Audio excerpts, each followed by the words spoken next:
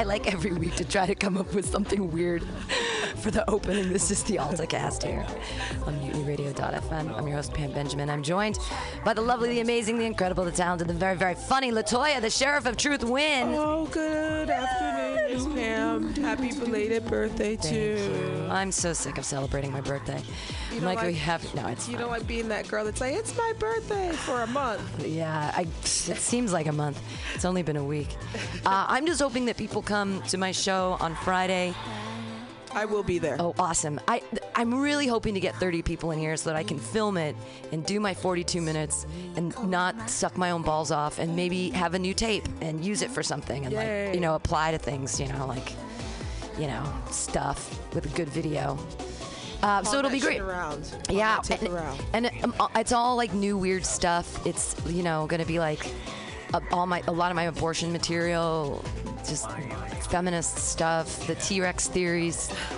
We have the self-driving car joke now that it's so funny, things that start here on the Alta-Cast and then they turn into actual jokes. So that's fun. Dude, that's awesome. Yeah, so it's going to be a fun show. I'm going to try to be a real comedian and do time and not necessarily like do jokes, but feel around a little bit and be a little bit more like a real comedian, Playing with the audience, because I'm just so confident in all my material. Woo! But hopefully I can stack the audience with friends and whatnot. So how was your weekend? I've been depressed. Yeah, we all have. So still that's been going on. But I've started writing again, so that was good. That's great. And it was. I made money this weekend. Ooh, money. And Fleet Week is fucking over. Oh my God! Thank God. Thank Two God. fingers in the sky. My poor cat. I'm telling you, Spike, was losing his motherfucking kitty mind, and he'd look at us on Sunday like, "Whoa," and then run, just bolt. And I was like, "I'm so sorry, kitty." And he'd be laying so nice with us on the sofa, and then it would go by, and his just little alien kitty face just. I was like, it's so annoying. Sorry. For those who don't know, Fleet Week is like when all the sailors, come in and there's the thing going on at the Presidio and ships and stuff, and then it's the Blue Angels. God. And that's exactly what she was just describing, that noise. And I don't get anything. I never liked that shit when I was a kid, and it's just annoying to me now. It's just loud wagging our noises. military dick around. Just like, that's what it is. We are superior to everything. Look at our planes go fast. Yeah, that sound, it's like skeet, skeet, skeet, skeet, skeet all over the city. Just skeet all over. Just take that big military dick and jizz all over San Francisco for a week. That's exactly what happened. That's exactly what I was just constantly covered in jizz. Don't try to hold a conversation because you got to pause every 60 seconds. Exactly. 3 shows a day. I mean, I was so happy on Monday when it was over. I was like, can we just get back to celebrating Christophe Colombo, who just hobbled the people of...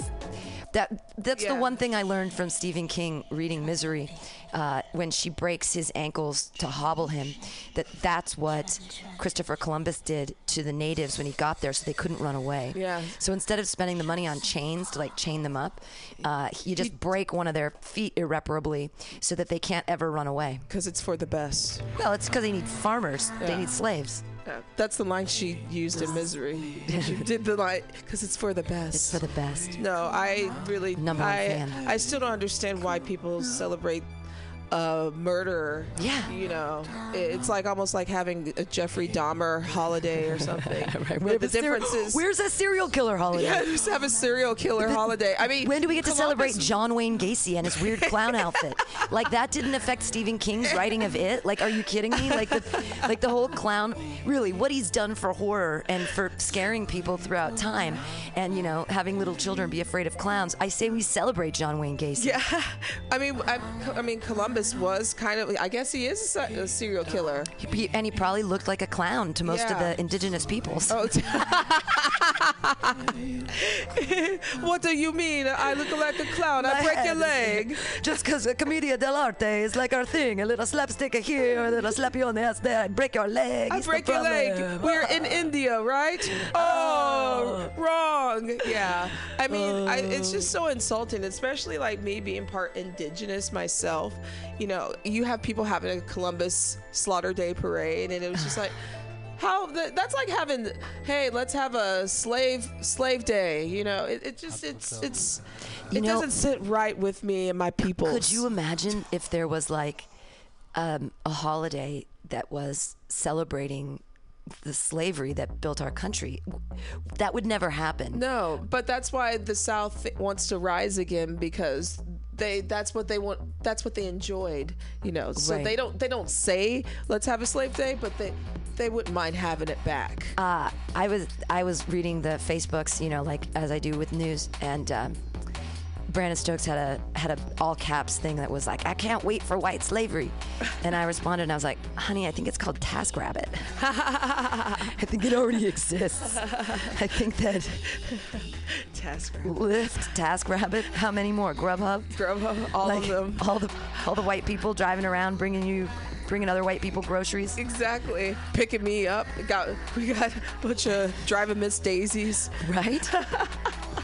But the thing is, like, you're not getting paid that much, so right. Well, and in slavery, you don't get paid at all. It's kind of more of indentured servitude, right? You know, but it's just like, you know, it's funny that, you know, the government, you don't have to work on Columbus Day, you know. It's just. I hate that day. Yeah. Speaking of the government, drugs. This week in drugs, brought to you by Melissa Moore from Drug Policy Alliance. Go to drugpolicy.org and sign up, donate, do all kinds of stuff. Yay! We talked about Kratom last week. That's still like up in arms. Here we go. Well, this will be fun to open up with. Want to make $1 million? Become a DEA informant. Oh, shit. This is a Washington Post article from September 30th by Joe Davidson in Washington. There's an unfortunate saying on the street, snitches get stitches. Turns out some get paid too, sometimes very, very well. Consider this from a new report on major problems with the Drug Enforcement Administration's confidential informant program. DEA paid. One source, $30 million over a 30-year period. Some of it in cash payments of more than $400,000. Jesus. 9 people, $25 million during a 5-year period, averaging $555 annually for narcotics-related information and assisting law enforcement. A parcel worker, more than $1 million over 5 years, or $200,000 a year. An airline employee, over $600,000 in less than 4 years, more than $150,000 per year. Not bad for part-time work. Of course, there's the danger of earning the enmity of drug gangs, but apparently something gets worth the risk. The report by the Justice Department's Office of Inspector General, IG, found serious deficiencies with the DEA's confidential source program, including poor oversight that exposes the DEA to an unacceptably increased potential for waste, fraud, and abuse, IG Michael Horowitz said. Experts who represent people who could be the target of confidential informants question their use even under the best of circumstances. The government should not sponsor testimony from paid informants, said the National Association of Criminal Defense Lawyers President Barry J. Pollock. If a defendant paid a fact witness, he would be charged with committing obstruction of justice, a federal felony. The credibility of paid informants is always suspect. If the DEA and other law enforcement agencies insist on relying on such questionable testimony, its use should be rare and the payments well documented and fully disclosed. The IG report demonstrates the routine use of paid informants without these basic safeguards. Bill Piper, a senior director of the Drug Policy Alliance, which advocates for liberal drug policies, agreed, saying, paying informants creates incentives to lie or fabricate evidence. Duh. Yeah. Duh. Michael J. Stanfill, a DEA deputy chief inspector, defended the use of confidential informants. They, quote, provide invaluable contributions and assistance to DEA investigations, unquote. He told the IG in a response printed in the report. Quote, however, DEA recognizes the inherent inherent risk involved when relying on persons whose motivations can be suspect. Thus, steps have been taken to mitigate identified risks, unquote. The DEA presumably is better at rousting drug dealers than it's at its record keeping. Its intelligence division was not able to provide the IG's office with an itemized list of total payments to confidential sources. That contributed to the report's conclusion that the agency's oversight is not commensurate with the significant amount of money it pays to confidential sources. They're so bad at record keeping. We just give money to people, but we don't have to keep tabs on it because we're trying to keep them safe. Right? Yeah. So we don't want to compromise the informants by so do they pay taxes on that? They don't. And my thing is this.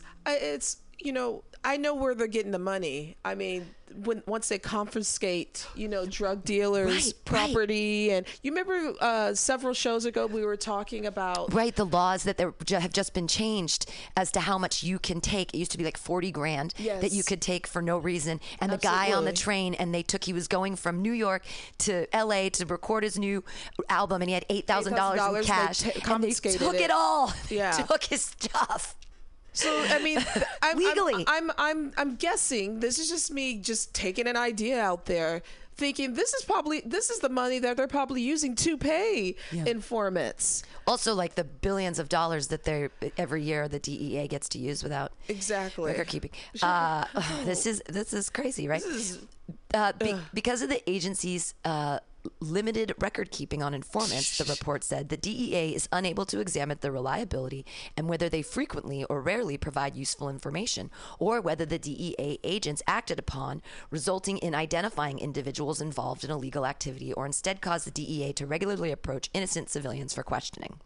The IG's office said it is deeply concerned about this inability to access source reliability, which seriously impairs DEA's ability to oversee and manage the activity of these sources. In January, the IG revealed that the DEA has improperly used Amtrak and Transportation Security Administration screeners as informants. That practice continued for months after the revelation. The DEA has since changed its rules on using employees of government or quasi-government agencies. Thursday's document said the DEA paid 2 Amtrak employees thousands of dollars for information that was available at no cost to the government, thereby wasting substantial government funds. One of those 2 got the bulk of the money, almost $855,000 over 20 years. The DEA paid $1.5 million to at least 33 Amtrak informants from fiscal 2011 through 2015. Jesus. 8 TSA staffers got $94,000 for information that the screener was already obligated to provide to law enforcement. Another example of poor management. The DEA continued to use and pay informants who had been deactivated because they were suspect of committing serious crimes. In one case, the DEA reactivated a confidential source who previously provided false testimony on trials and depositions. According to the report, during the approximate 5-year period of reactivation, this source was used by 13 DEA field officers and paid $469,158. More than $61,000 of the $469,158 was paid after this source was once again deactivated for making false statements to a prosecutor. The DEA accepted all 7 of the IG's recommendations, including more frequent and rigorous confidential source management and oversight training. Barbara L. Carino, a DEA spokeswoman, said the agency officials welcome the OIG recommendations, and we are committed to strengthening the accountability and effectiveness of this mission-critical program. I'm in the wrong business. I know. What are we doing? I need to be in the business of snitching. Snitches get stitches, Exactly. except when they can pay for them because they can go to an out-of-pocket doctor because they just made $469,000 last year. Right. That's a good hustle, my friend. That is a great hustle. It's really fucked up. It's totally fucked up, but it's Jesus. We are in the wrong. We're in the wrong business. It's so dirty. The DEA is so dirty. I mean, they should be investigated themselves, seriously. Well, I think that's what's starting to happen is that the DEA is being questioned, and things are happening, but they're not really responding to it. They said, "Oh, hey, we realize that you're using government informants, and you could have been getting the information for free, but you're paying someone. Well, just keep doing it for a couple months, and then, okay, now we'll stop." Yeah, just a little tap on the hand. Tap on the Just hand. a little tap. you know. This is a little more exciting and happy news. This comes to you from marijuana.com, and this is an exciting world news story. Next UN head oversaw Portugal's drug decriminalization. The next leader of the United Nations was Prime Minister of Portugal when that country enacted a groundbreaking policy to decriminalize all drugs. Antonio Guterres, who led Portugal from 1995 to 2002, was selected as the UN's next Secretary General in a straw poll of the body's Security Council on Wednesday, with a formal vote expected on Thursday. The move will then be sent to the full UN General Assembly for final approval, which is expected. In 2001, Portugal decriminalized all drugs, including marijuana, heroin, and cocaine. While use and possession remain technically illegal, people caught with small amounts of drugs are not arrested or sent to prison. Rather, they are brought before a 3-member commission that can recommend treatment or assign fines and other administrative remedies. The move was pushed through by Gutierrez's ruling Socialist Party over objections from the opposition Social Democrats. In 2009, Cato Institute report found that since decriminalization went into effect, drug use by Portuguese teenagers has dropped, as have drug-related deaths and HIV/AIDS rates among drug users. Enrollment in drug treatment is up. Drug trafficking and sales remain punishable as crimes. It remains to be seen what extent Gutierrez intends to use the new role to encourage other nations to enact similar policies, or if he will push the UN to revise international drug control treaties that seek to prevent countries from enacting further reaching reforms like legalization. The treaties do not require nations to maintain criminal penalties on drug use. While current Secretary General Ban Ki-moon has expressed support for alternatives to criminalization, the UN under this leadership has resisted attempts to revise the treaties, most recently as General Assembly special sessions that took place in New York this April. Former UN Secretary General Kofi Annan has called for drug prohibition to be placed within a system of legal regulation. While Gutierrez's government enacted the decriminalization policy with his support, his position on broader legalization is not yet known. Still, that Gutierrez's bid was not vetoed by any of the 5 permanent Security Council members, China, France, Russia, the United Kingdom, and the United States, is a signal that support for ending the criminalization of drugs wasn't a big enough sticking point with those nations' leaders to have sunk his candidacy. And that could be a sign of things to come. Gutierrez will take over for ban in January. So, wow. I mean, wouldn't it be exciting if there could be, it would change things, It would change things completely. It would change our criminal justice system here, too. Yeah. It really would. And, the fact of the matter is that's, drug addicts or what have you don't belong in jail. No, it doesn't. It certainly doesn't help. It doesn't help. It'll dry them out. Yeah, but that's it. And the thing, you're an addict. You need help. You don't need jail time. Right. Jail time doesn't do anything for you. And when you're in jail, people are mean to you. Yeah. Nobody's not. It's not like summer camp. You're not in your right mind either. Yeah, so nobody's happy. Yeah. I mean, it's like, go to your room. And drug addiction just goes deeper than like, well, I just want to do drugs. No, there's, that person who has an addiction problem might have had an issue with, family or something that happened to them in their past. So it's deeper than just like... I've watched a lot of Intervention. Yeah, exactly. Ditto. There's a new one I just watched, and it was so sad because it was a cause of addiction or a cause for... I just didn't think that would be the seed, and it opened my mind to like, wow, having survivor guilt. Oh, yeah. So people who have become...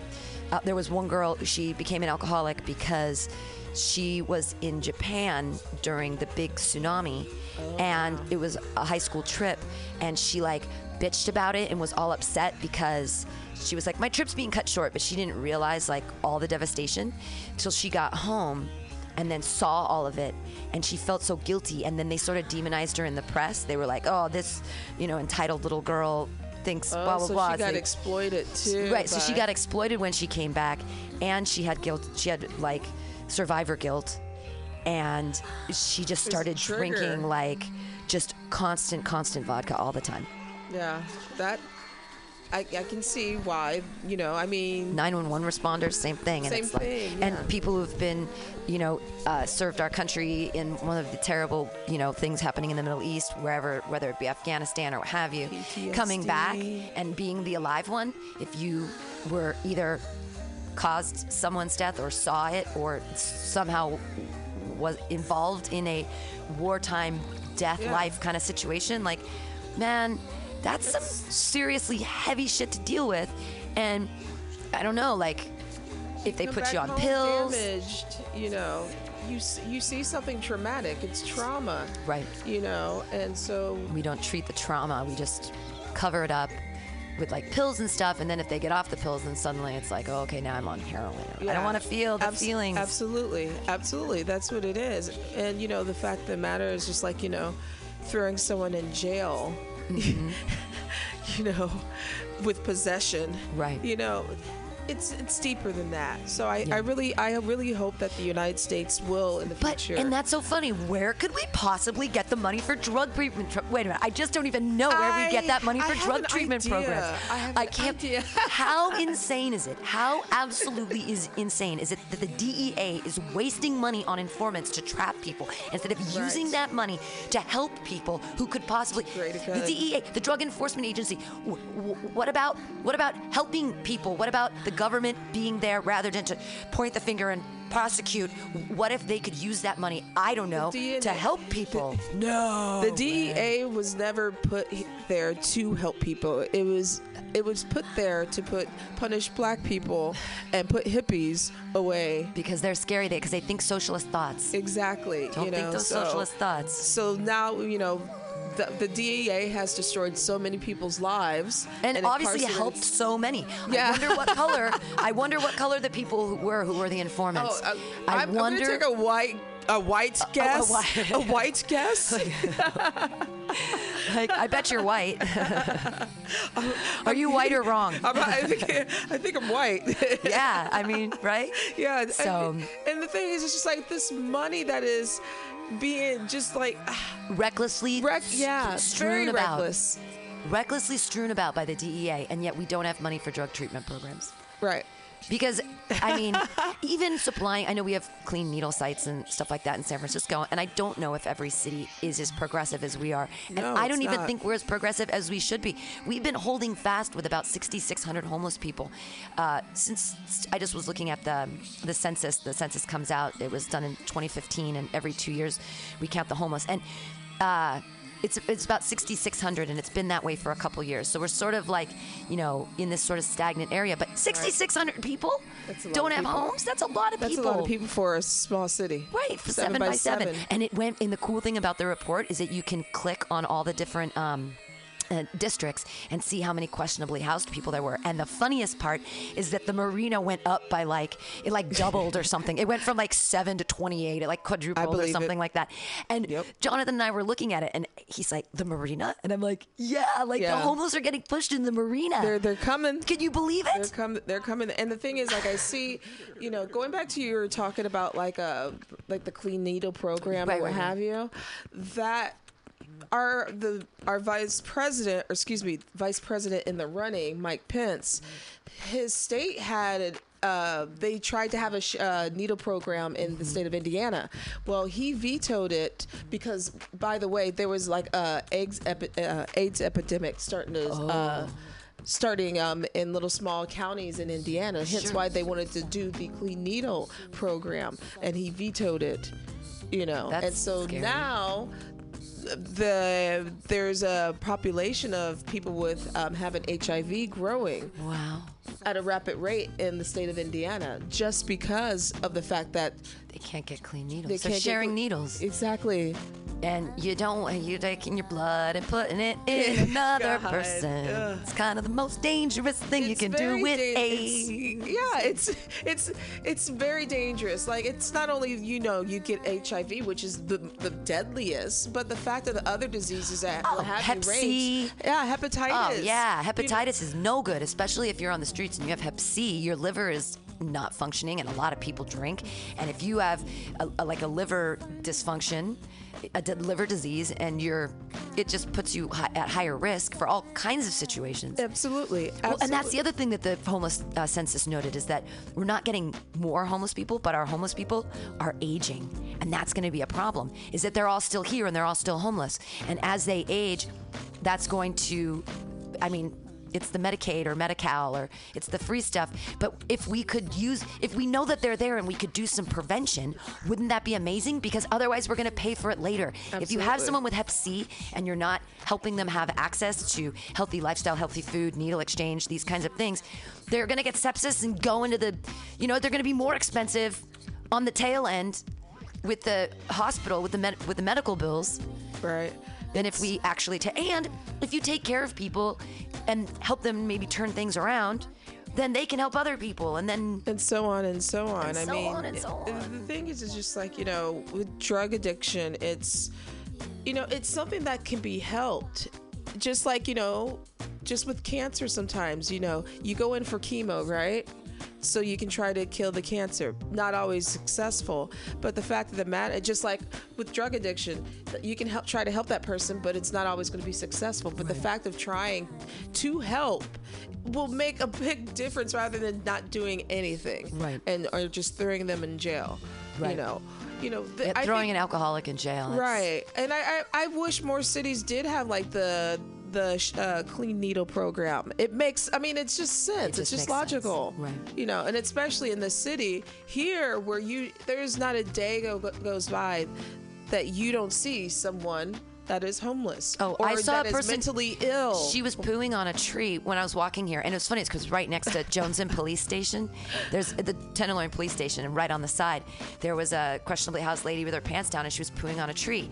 And another lady, just a kind woman, reaches into her purse and tries to hand her some napkins, and the lady's like waved her hand away, and I just thought to myself, what a kind neighbor. Right. Like, she just handed her some tissues because we all saw her pooping. And the funny thing is, it's right in front of the police station. So, and there was a public restroom on the other side. So why the tree? Yeah. Anyway. She's not mentally there. I guess. That's anybody. I've never lived in a city where I've had to really be careful, make sure I don't step on shit. Yeah. Seriously. And the thing is, just most of these people, it's either drug addicts, it's either mental illness, or you just can't afford to live in a place in San Francisco. I think that I keep seeing these lava may on the street too, which is great. And there's another woman with a bus that she's transformed into showers. But the toilets that are mobile and the showers that are mobile that have been happening in San Francisco, I think that's amazing. And if we could just start with giving everybody access to clean toilets, that would be like, if I was running for mayor, that would be like my platform, would be like, toilets for everyone. But who's going to clean up that shit? Well, no, but the toilets on the street that do the things, like the one at 16th and Mission and the one at Civic Center, every 20 minutes there's a washy, spongy bath that happens. Oh, cool. So you can't actually pass out. You can do heroin in them privately and stuff, but after 20 minutes, even if the door's locked, the shower thing goes on. So if you say passed out on the toilet because you're doing heroin, in 20 minutes you're gonna get really wet. You're gonna get, it showers the whole, it cleans the whole thing. It's gonna wake your ass up. Yeah, your ass, you woke now. but that would be, I really think that having, if we could just start, does that seem so simple? It seems so simple, Toilets but the thing is, a lot of the people that are on the streets here, they're not mentally here. Right. They're not mentally here, and they could care less. That's why you see them shitting on the tree. Or I saw a guy last week shitting like on a stoop. Yeah. And I'm just like, it's a smart way to do it, I guess. It's a smart way. If you hang your tushy out over. See, now, I pee in public sometimes just because, like, okay, let's say Dolores Park example. Line's too long, can't go to the bathroom. Gotta go, freaking out, right? So walk a couple blocks inward, and there's some people that have planter boxes. And if you're wearing a skirt, you just sit on the planter box and pull pull your panties down and you pee just so it looks like you're sitting on the planter box, but you're really peeing. I did this on the Federal Building once, but he tried to come out and catch me. I was coming back from Brainwash, and I had to pee so badly, and I should have peed at Brainwash, and I didn't. I was with drummer comedian Aaron Barrett. This is years ago, and I was drunk, and I was like, I'm gonna pee on the Federal Building. So I sit down on their little benches, and I pull my twat back over the edge, and I start peeing, and I see the guard from inside just start coming out, and Aaron's like, Pam, gotta go. And so, like, I pulled up my pants and ran, but I peed on the Federal Building. I hope they can't come after me. I left my mark. They don't take kindly to that. It was still called the George Bush Building at that time, though, so it's perfect. kind of why. Yeah. Just starting to get R. Kelly'd on. Yeah, I showed my bush. No, but it's, I wasn't there in my right mind either. I do appreciate the fact that, San Francisco tries to put an effort into taking care of those who are out on the streets or what have you. But I think there's more that we can do, especially, with, mental care. There's so much we can do. Programs that could help people get off their feet and start, with, trying to find work and, just all of those things, rather than like, I can think of tons of jobs. Yeah, totally. And I do appreciate the fact that they do have the mobile bathrooms and what have you, but we need to do more than just having a place to shower and shit. Right. Well, but that's that's the thing is if you're thinking about basic things. But the thing is, they knew this has been out of control way before I even moved here. Oh, yeah. This has been out of control before you moved here. Absolutely. So now it's still a growing issue. It's growing more and more, especially how expensive the city is. Yeah. Because now you're not just talking about drug addicts and people with mental illness. Now you're talking about people who actually you're talking about comedians. Yeah. Right. Comedians who actually have jobs but no place to live because they can't afford to live in the city. Well, and even teachers who work in the city can't afford to live in the city. Right. You have to live in Oakland to teach in San Francisco. Yeah. So it's a growing issue that the city thought would go away, or they figured, we'll just keep the SROs open. Oh, those are terrible. Those places are terrible, by the way, and unfortunately, I think some of them should be closed. Well, absolutely, and the shelters are the worst because they make you check out and check in. And so you have to be out by 7:30 in the morning, and you have to be back. And if you don't have, you have to be back in by 8 or something. But you can get a late pass and be back by 11. But it's like special or what? It's crazy. They make it really difficult to live in the shelter in the city. Yeah. Here we go. This is the last article here on the Drug Minute, the drug policy. Go like them on Facebook, Drug Policy Alliance. Check them out, drugpolicy.org. This is actually from Fusion.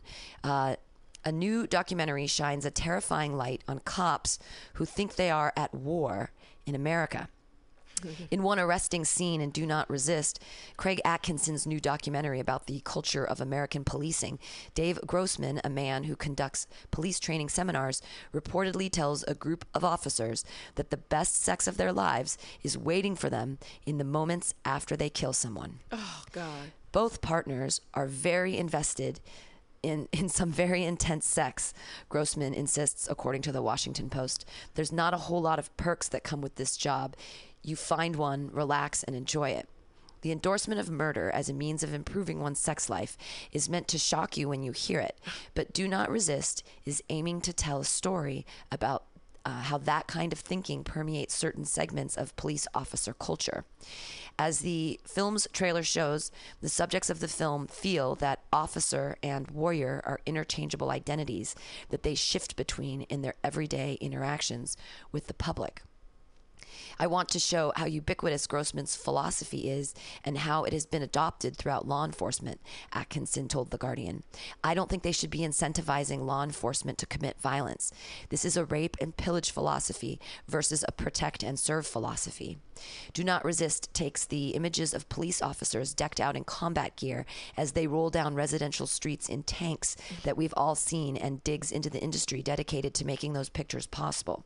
While the idea of police officers equipped with heavy-duty gear meant for war zones might shock and disturb some, Do Not Resist stresses the idea that they're increasingly becoming part of the way that some departments feel enforcement should be.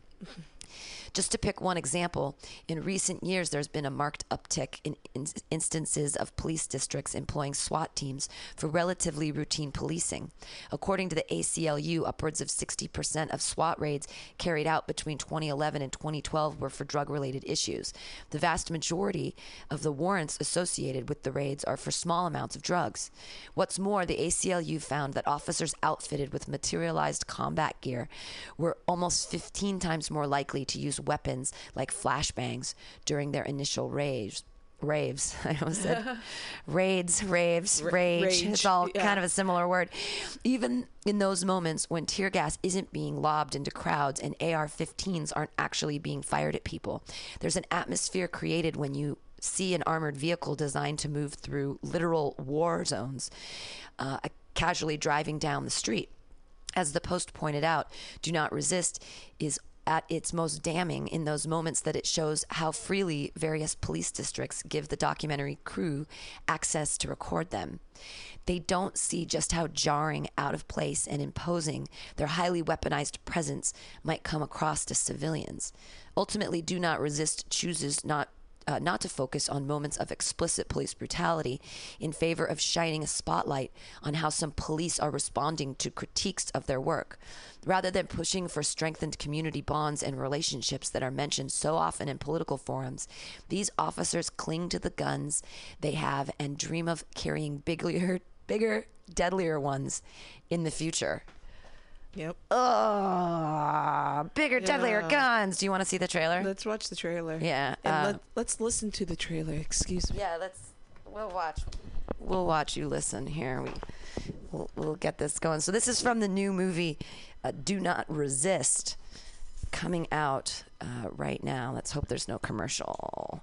There shouldn't be. This is like we'll see what they do. But, wow, it makes sense. During the Super Bowl, all of those people with guns. And, I mean, I showed the children, look, they're guns. Real guns. It won a Best Documentary at Tribeca Film Festival. We are seeing a growing debate about so-called warrior cops, a term that I've heard, and the militarization of police. I think it's very important to remind our fellow citizens that we need a range of weapons and equipment to respond and protect our fellow citizens and protect ourselves.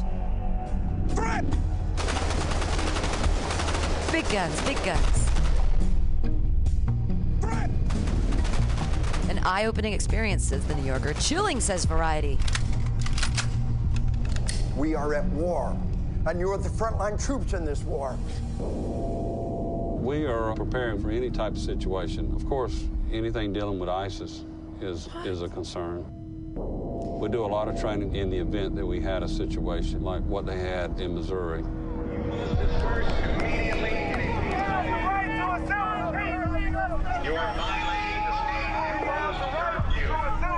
Guns pointed at people. Protesters. A nun. There's actually written descriptions for how the equipment should be used, and it says it's specifically not supposed to be used for riot suppression. Tear gas. I know you for a long time, bro. A long time. Y'all still killing us. 25 years I've been killing here. us. 25 years here, I never killed a man. Get your Burned out cars. Arresting and essential. A startling feature. Folks, there ain't debut. nobody in Mexico right now complaining about militarization of police. You understand? In the very near future, you will be vindicated. It's clear. There's still gotta be some drugs here.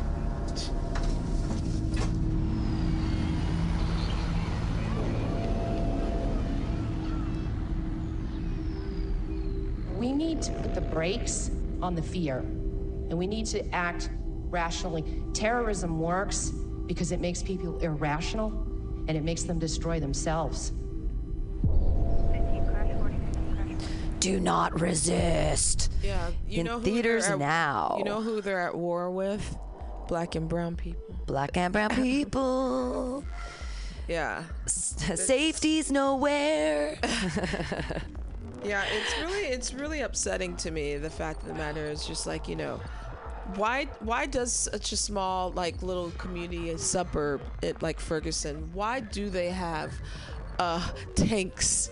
Like Ferguson it's an old little city. It's very suburban. It's not as scary as the media portrayed it to be. But right. It's just really funny the fact that they have all this military equipment. It doesn't make sense to me. Yeah, for the war on drugs. War on drugs. But war the thing on is, ISIS and drugs. How are ISIS and drugs together? We've said it here first. ISIS and drugs finally together. The DEA keeping us safe. But I think also I have to say that it's nothing new. I mean, the LAPD back in the 80s during the whole crack epidemic would use tanks and what have you to like bust through people's homes, and some of the times they were the wrong homes. Right, absolutely. That they busted through. Well, and they use their intelligence in sometimes dumb ways. There was a family in Del Mar down in San Diego, and it was a mother of 3 teenage boys, and they lived in a big house, and they all had cars, and they were all entitled little fuckballs. But the DEA stormed in on their house because they thought they were growing pot, because their electricity bill was so high and their water usage was so high that they took that information and said they must be growing weed there. And they broke down the doors. This is years ago. This is like 10, 12 years ago. They broke down the doors, and she's like, I'm a mom! And it's because she had 3 boys. They were all in sports. She was doing laundry, like, 9, 10 loads of laundry a day. They were jizzing in their sheets. They were, just using up tons of water, taking showers, being dirty boys. And they thought they broke into the wrong house. And I bet that she got a huge settlement. I bet that the people they show breaking into their houses mistakenly, and then there's no drugs, I doubt their settlements are the same as hers. Oh, yeah. From Del Mar. Oh, probably not. But I mean, probably not. But the fact of the matter is just like, they're notorious for going on a thought. Right. The thought police. Yeah. Or the fact that if they do catch anyone with drugs, it's a small amount. Right. So you so what are you gonna do? Here's our last. This actually just came out hot off the presses. This press release was just dropped in the past half hour since we've been here. This is exciting news since we've been following the Kratom thing. In unprecedented move, Drug Enforcement Administration withdraws emergency Kratom ban.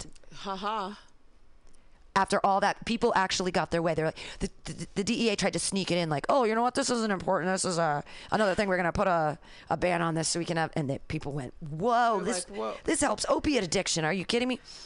DEA opens public comment period after immense pressure from advocates and prominent members of Congress.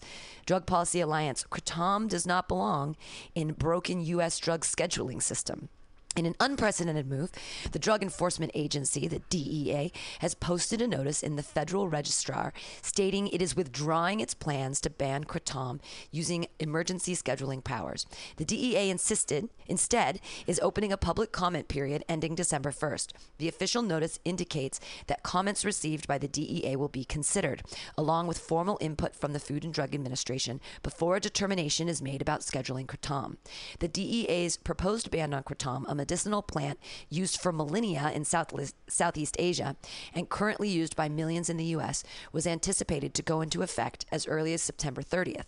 Today's announcement by the DEA comes amidst enormous pressure on the agency from public and federal lawmakers to halt the proposed Kratom ban. In recent weeks, prominent members of Congress, including Senator Orrin Hatch, Republican Utah, Senator Cory Booker, Democrat New Jersey, have sent letters to the DEA criticizing the Kratom ban and calling on the agency to provide a public comment period. Today's announcement is considered unprecedented for a law enforcement agency that has never backed down when using its controversial emergency scheduling powers.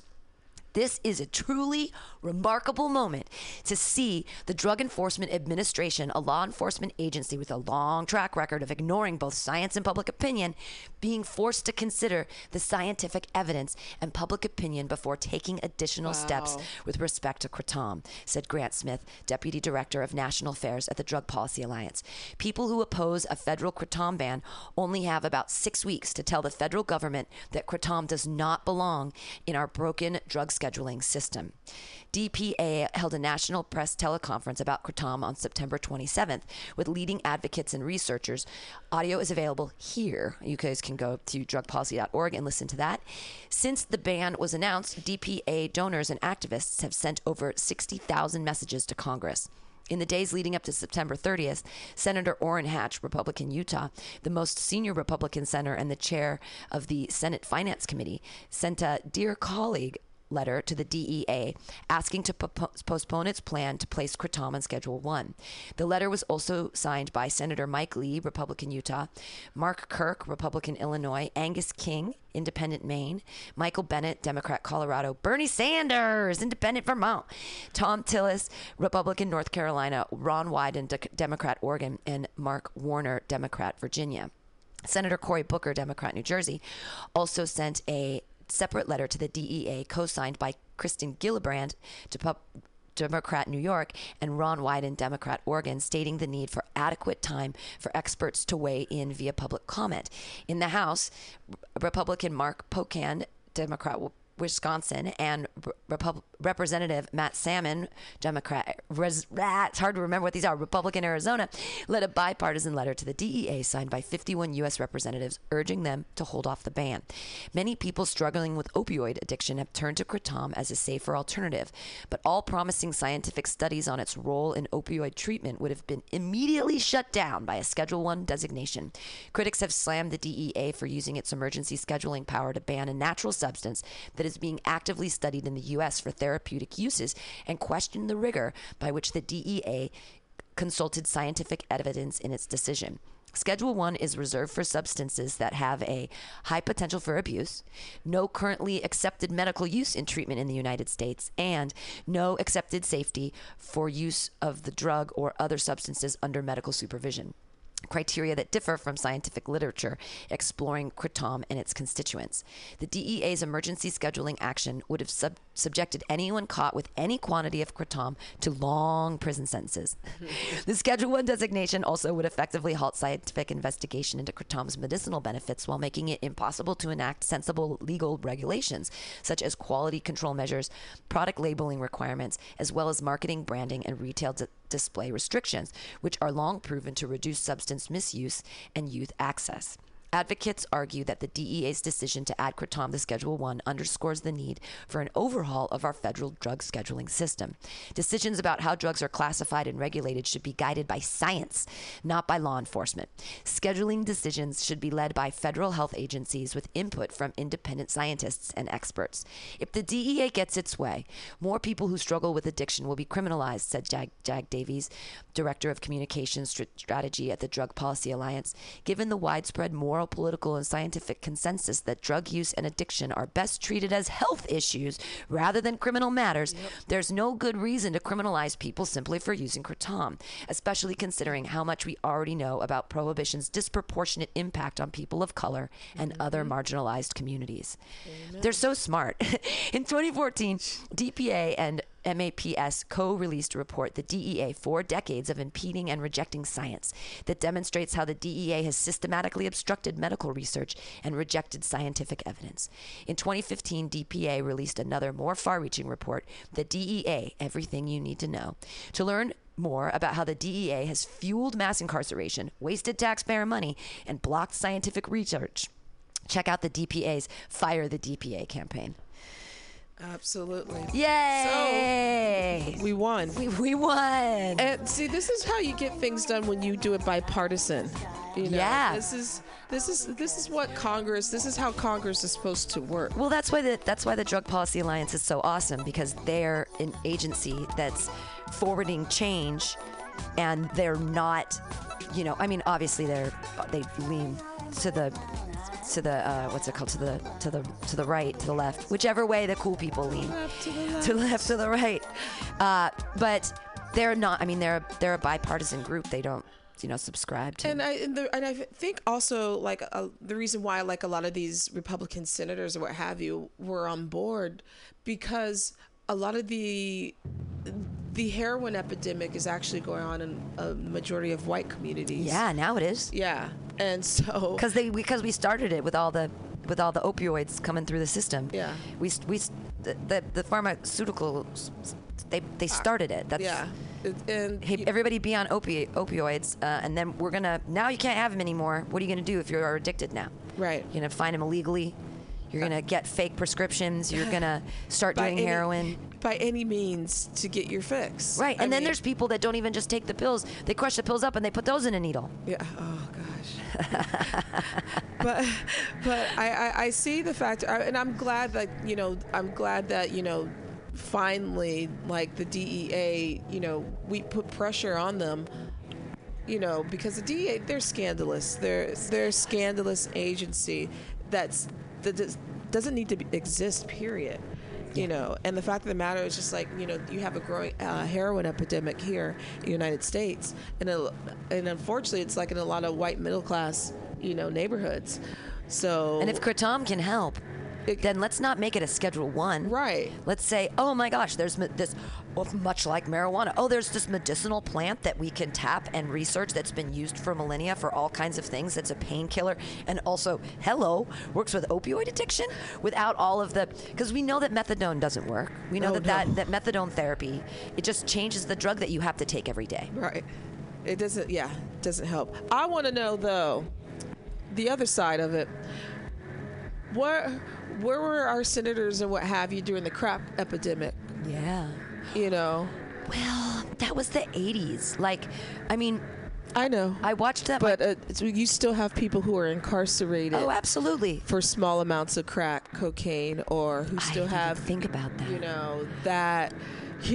The DEA has, with the whole informants thing and what have you have people who are still like in jail. I didn't even think about that. There's people that could still be in jail from the 80s. Oh, there are. There's, yes. For selling tiny amounts of crack cocaine. Tiny amounts. Or not even selling it, just having it on them.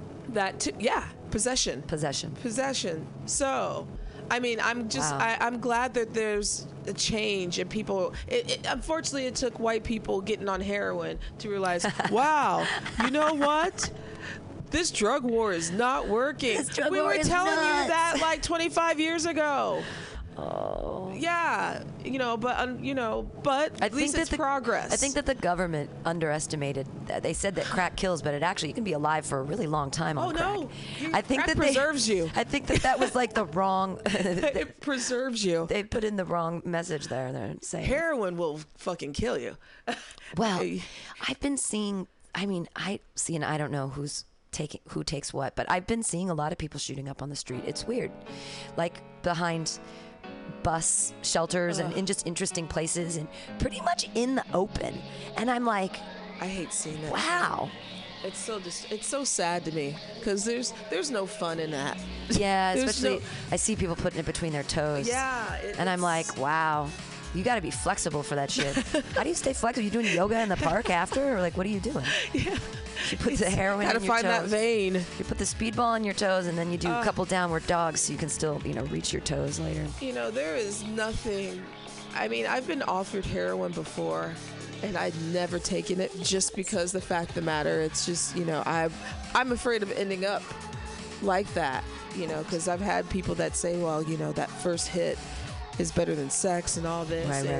it's, but then you're. But sex after you've killed someone, now that's hot. That's now sexy. Now that is what police officers are meant for. Oh, I totally need to become a police officer so I can come better. Right. I would never be able to, discharge a firearm. I just don't think I'm cut out for this gun war. Yeah. This impeding class war. I'm a little scared.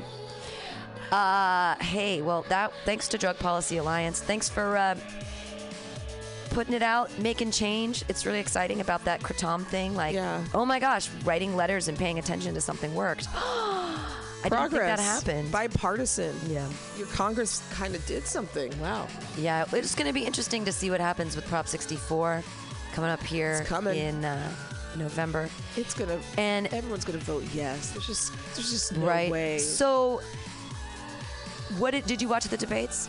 I did. I laughed a lot. Did you? How hard? And and the fact that he sniffles every time he sniffles, he's lying. Oh, is that his tell? I'm just saying that.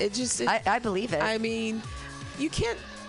It's like if someone is lying to you, they're not looking you in the eye. Person. Yeah. You know, you can't hear. I don't. This. Oh yeah, it was. Well, I thought at the beginning, that he was on Valium.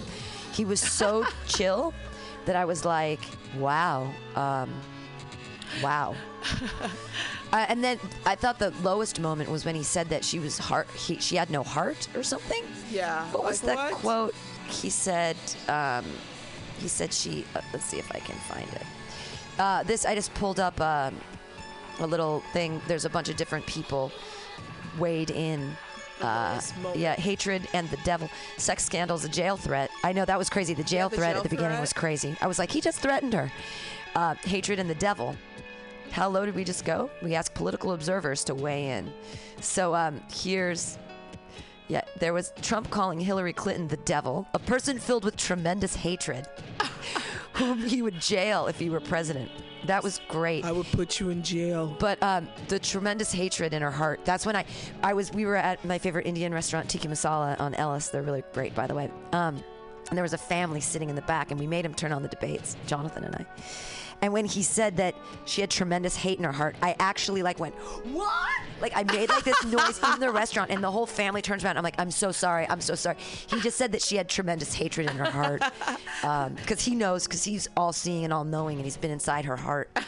Because his is black. So we have a couple different, I'll read some quotes and then you can tell me. So far outside the norm that it's hard to position it fully within the history of presidential debates. That's from Nicole Hemmer, assistant professor at the University of Virginia Miller Center, co-host of the Past Present podcast, and author of Messengers of Rights, Conservative Media, and the Transformation of American Politics. Do you want to hear what she had to say? Yes, indeed. Okay. She says, Sunday night was the lowest point in presidential debate history. No contest. A major party candidate vowed that if his opponent won, he would have her prosecuted and imprisoned. Lock her up has been a disturbing rally chant for months now. But Donald Trump has never gone so far as to promise Hillary Clinton's prosecution. We've never seen such a wholesale attack, not just on a candidate, but on the rule of law. If a constitutional order isn't your thing, there were plenty of other low points. Trump, faced with his boasts about sexually assaulting women, offered not an apology, but a dismissal as locker room talk. He trotted out women who have accused Bill Clinton of sexual misconduct, seating them in the front row of the audience and shouting them out early in the debate. He accused Hillary Clinton of having tremendous hate in her heart. None of this is normal. Indeed, it's so far outside the norm that it is hard to position it fully within the history of presidential debates. There just aren't any parallels. You'll notice I haven't mentioned Clinton's responses. That's because she delivered a standard debate performance, one modeled after her husband's empathetic turn at the first town hall debate in 1992. She spoke personally and with warmth to audience members and repeatedly pivoted toward her central campaign themes. Trump baited, she refused to bite. But how do you assess a normal performance in response to an unprecedented one? The overall effect is a disjointed, unpleasant, and bizarre, just like the rest of the 2016 campaign. Pretty much.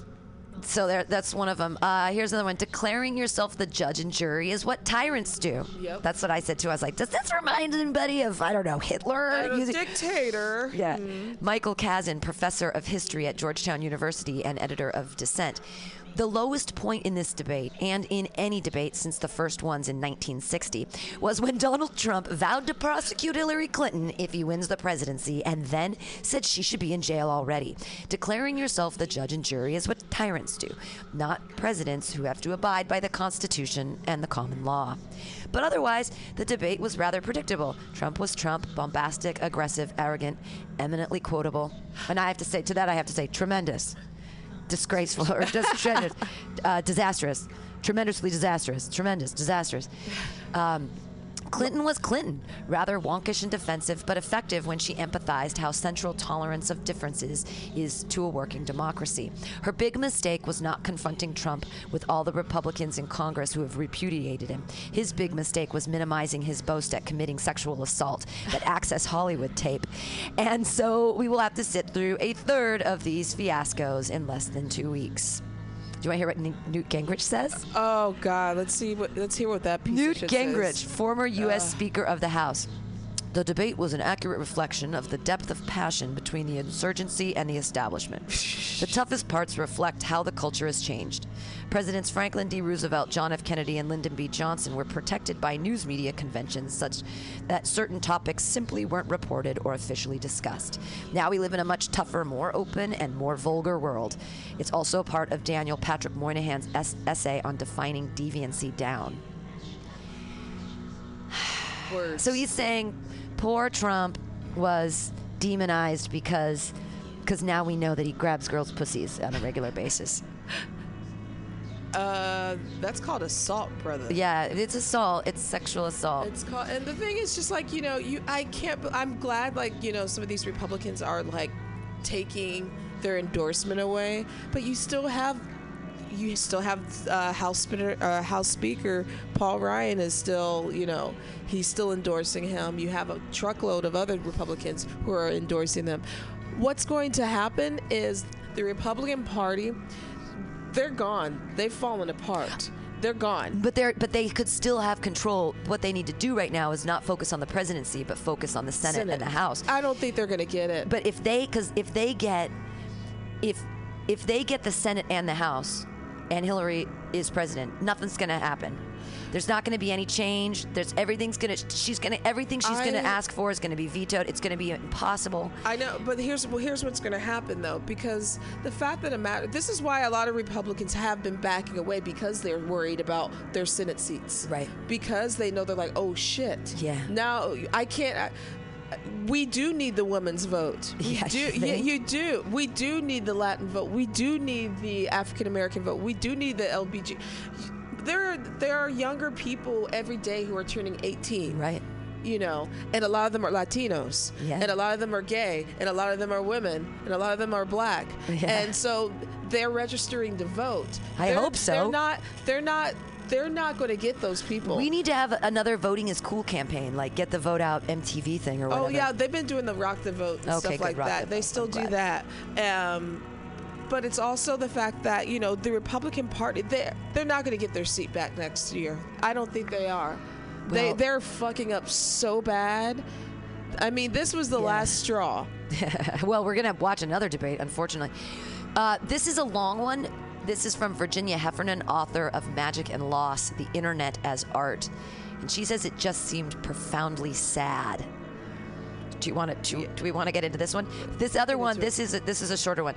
Surreal, bizarre, and often entertaining, Matt Latimer, former speechwriter for President George Bush, a co-partner in Javelin, a literary agency and communications firm, and Politico magazine contributing editor. Do you want to hear? Yes, indeed. Was this the lowest point in presidential debate in history? I'm not sure I'd call it that, but it was the first in which both candidates accused the other of being complicit in sexual assault and then ended with words of praise for each other and a handshake. It was surreal, bizarre, and often entertaining. Donald Trump seemed far more prepared and coherent than the last debate. He didn't say anything, while Hillary Clinton seemed more peeved and defensive. And who could blame her? With Paula Jones and Juanita Broaddrick in the audience, Trump may as well have emerged the winner of the evening, if only because he was still being treated as a serious candidate for office and, as Clinton seemed to say, a good parent. But it's hard to imagine how he will undo the damage that this weekend wrought on his campaign. I just find it disgusting that he brought the people that accused Bill Clinton of sexual harassment there to the forum. I find that really disturbing and disgusting. It's terrible. It was just low blows all the way around, and it's just so immature. It's terrible that he's possibly still being considered as the Republican candidate. There never has been a high point. One person says 2 wrongs don't make a right. Beth Myers, the human interest component that usually animates town hall debates was largely absent. The issue will be whether Donald Trump has so rewritten the standards that his absence of a catastrophic meltdown this evening becomes a victory. It's hilarious. Right? He didn't say anything specific, but he didn't melt down. He attacked her. He didn't answer questions. He didn't answer questions. It's... I want to get back to the one long ladies thing, because she says something in the middle that I think is interesting about him not backing down. No longer did either candidate frankly seem interested in conjuring an abstract battle between regular Joes and social justice warriors, or deplorables and hypocrites with advanced degrees. Trump has spent the past year opening fire on normalcy and having everyone from his advisors to the media to his party beg him to stop. On Sunday, he still didn't stop, though he may have paused to reload. Many Republicans have now disavowed him, but there's now no doubt Trump will never, ever have a reckoning. He will never fall to his knees. He will never search his soul as George W. Bush did when he gave up drinking, or as Barack Obama did when he finally met his father, or as Joe Biden did when his wife and infant daughter died in a car accident. Possibly this is because, as Mark Singer wrote of Trump in 1997 New Yorker profile, Trump leads an existence unmolested by the rumbling of a soul. Pretty much. Spot on. That was this lady. This lady's a great writer. This is Virginia Heffernan, author of Magic and Lost, The Internet is Art. She is I love these smart people that are talking about what went down. It's just... What did you think of the debates? Like, did you get anything out of it? I feel like Hillary did the best that she could do. Right. And I mean, I'm resigned to the concept, because everyone says she's a liar, she's fucking lying. Even the guy sitting behind us. And that's what I said. I don't care. I said every politician in the history of politicians has lied. Every politician in the history of politicians has had sexual scandals. Not all of them have come to light. Back in the day, JFK had a better Secret Service, right? Yeah. Like, he could keep have things the internet under wraps. Yeah. Right. There wasn't, and nope, the TMZ didn't exist yet. Yeah. So, like, it was a different time. And I think that also we still had our eyes blinded to the, like, and I still think we do to politics. We know she's a liar, but every politician is. It's just. She better be a liar. She's going to be talking to, like, heads of state and doing all kinds of shit. If you're in politics, you have to lie. You don't want to tell everybody everything all the time. And a mission is not necessarily lying. Like, come on. You can't be totally honest all the time. Especially if you do and you think you can do that in politics, then you're living in a dream world. We've had worse scandals than an email. Right. Seriously, we've had worse Donald Trump, the whole campaign is a scandal. It's just, but I have to say that his camp, they're pretty, I don't even want to say this, they're pretty good at manipulating the public into believing they're horseshit. I don't know how, because it's just horseshit that comes out of his campaign. Yeah. But for some reason, people like the way he talks about it. Right. He hasn't said anything. All he says is that what's happening is a tremendous disaster. But he doesn't say how to fix it. And he doesn't have the ability to fix it, because if you look at the past and how he's run his companies, he just abandons them when something's wrong. You commit bankruptcy and you get out of there. Right. And you can't do that with the country. You can't. This is Corey Shockey, a research fellow at the Hoover Institution, says it was a grim and tawdry affair. If Millard Fillmore had been required to debate Martin Van Buren and Lewis Cass for the presidency in 1848, instead of assuming office upon Zachary Taylor's death, and anyway, candidates didn't directly campaign for office then, I'm sure that it would have been worse. It absolutely does matter that this election is such a grim, tawdry affair, though. Americans are exasperated not just with their political leaders, but with the process of politics in our country. They don't believe politicians any longer solve problems, which is why there is such support for anti-establishment politicians like Donald Trump and Bernie Sanders. Our politics will become even more populist unless politicians demonstrate much greater ability to solve the problems voters are worried about.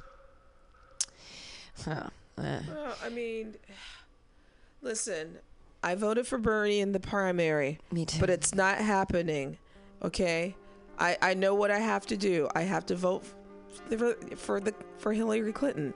It's And you still have people who are undecided, like that town hall meeting. Those are all undecided people. Right. And it's just like, it's...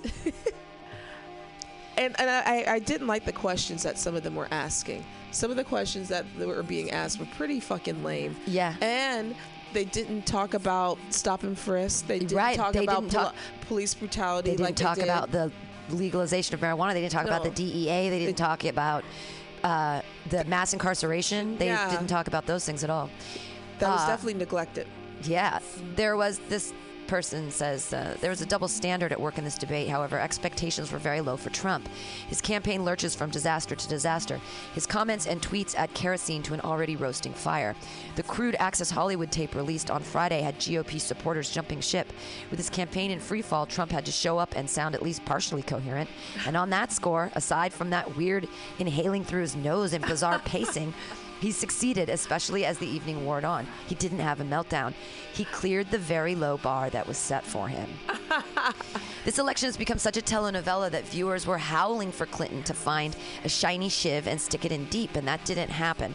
Her best strategy was perhaps to counter Trump's dark view of America with lines like, "We are great because we are good," and "In my vision of America has a place where if you worked hard and you can contribute and you are welcomed." This question is whether in the coming days Trump will be able to survive his own self-inflicted wound. He's not going to win the presidency. I mean, it's not going to happen.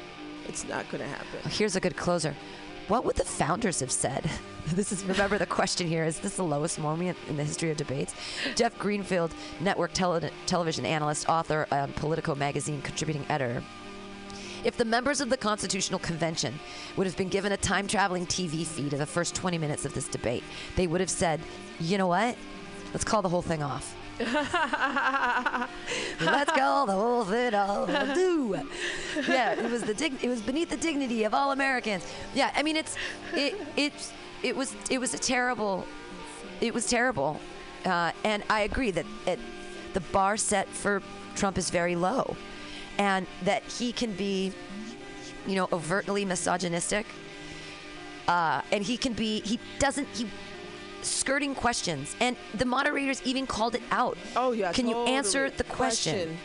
Could you please answer the question? Oh, and he kept using this excuse about, like, well, you're giving her more time than me. Right. It was so childish. Yeah. It's like, well, what about me? You're giving her more time than me. She has more than 2 minutes. I'm like, how old are we? How old are we? Yeah. What job are we going for? And he could have a timer on his desk if he wanted. I mean, I'm sure the timer's out. But he was interrupting and being childish and ridiculous. Something that I read today in Huffington Post was Donald Trump tells Florida supporters the wrong date for Election Day. Yep, really. He says Republican presidential nominee Donald Trump told supporters in Florida on Tuesday evening that the election is on November 28th. 20 days after Election Day. Go register, Trump employed. Make sure you go out and vote on November 28th. Wow. I got 28th. So, I mean, by this point, he really doesn't want to win. And I mean, I don't want him to win either. He can't win at this point. It's just if he does, it's a mockery of everything that has existed up to this point, and I'm sad. It's not going to happen. I hope not. I don't want to have to leave the country, but I will. The thing is, once you have like top Republicans like John McCain and what have you jumping ship, they're thinking about themselves now. They're like, you know what? Fuck this. Fuck the election. I'm worried about my Senate seat. So fuck absolutely. it. And that's you know what? That's the smart strategy. Worry about your Senate seat, because this presidential election is not going to you. Just give it up. Yeah. You got to give it up. I mean, he can't just disappear. He has to keep running.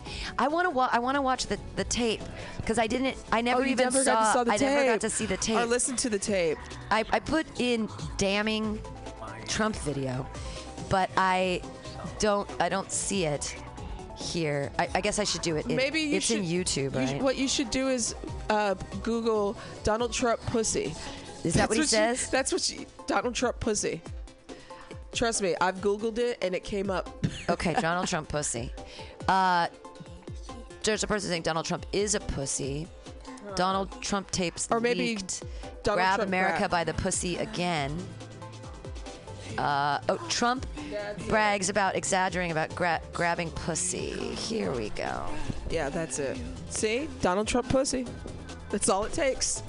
All it takes. Obviously, there's going to be a commercial on this one. Duh. Because YouTube. Because he gets all that. And it's funny this time he didn't mention anybody, his agent, On her, and I failed. I'll admit it. Whoa. I did try and she was married. It's huge news there. No, Nancy. Yeah. No, this was marriages. And I moved on her very heavily. In fact, I took her out furniture shopping. She wanted to get some furniture. I said, I'll show you where they have some nice furniture. I took her out furniture. I moved on her like a bitch. But I couldn't get there, and she was married. And all of a sudden, I see her. She's now got the big phony tits and everything. She's totally changed her look. She's your girl's hot as shit. In the purple. Whoa! Yes! Whoa! Yes, the Donald has scored! Whoa! Oh, my man! Wait, you gotta look at me when you get out of your leg. Sets this up. That is very Will you give me the thumbs Look up? at you. You are a You gotta put the thumbs up. You gotta get the thumbs up. Can't be too happy. Else off first? Yeah, let me. It's very funny. You gotta give me the thumbs up. All right, you and I will walk down. Oh, my God. Maybe it's a different one. Better not be the publicist. No, it's her. Yeah, that's her, with the gold. I better use some Tic Tacs just in case I start kissing her. I'm automatically attracted to beautiful. I just start kissing them. It's like a magnet. You just kiss. I don't even wait. And when you're a star, they let you do it. You can do anything. Whatever you want. You have them by the pussy. I can do anything. Look at those legs. All I can see is the legs. No, it looks good. Come on, shorty. Oh, nice legs, huh? Oof, get out of the way, honey. That's good legs. Go ahead. It's always good if you don't fall out of the bus. Like Ford, Gerald Ford, remember? Down below. Pull the hand.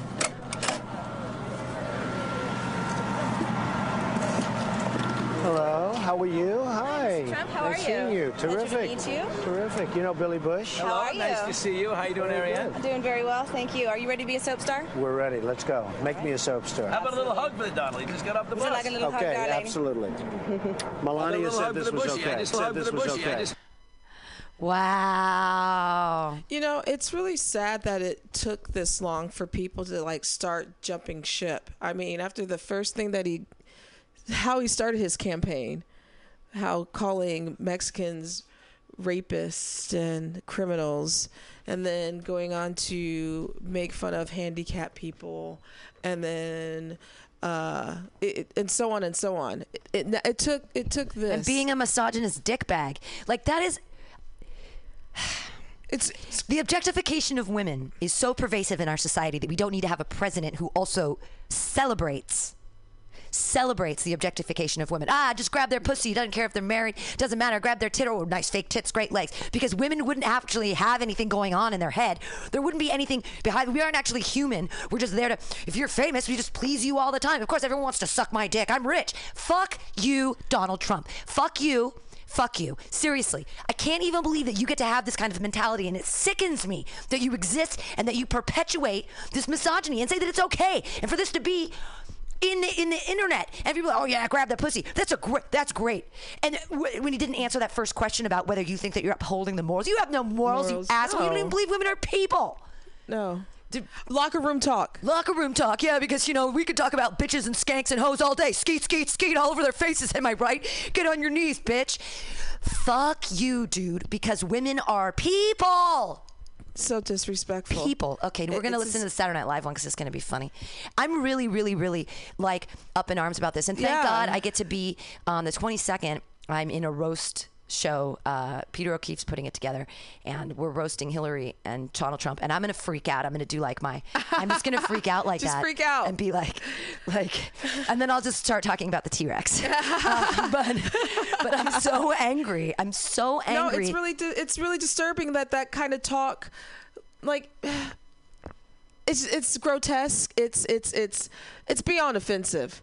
It's rapey. It's creepy. It's rapey. It's creepy. And it devalues women as humans. And it is devaluing. It is saying that our only value and worth is in the way that we look. And stop that. Can I remind you that this was the man that also owned the Miss America or excuse me, Miss USA pageants or what have you. So no telling, and I'm sure there's going to be more stories about that coming out as well. The blatant objectification of women and belittling who they are as people and valuing it purely on the way that they look. I have to say, shame on those women who are still supporting this man. Shame on you. Yeah, absolutely. Shame on you. Shame on you. Shame on you. I mean, they're seriously. like asking for, Donald Trump could grab my pussy anytime he wants.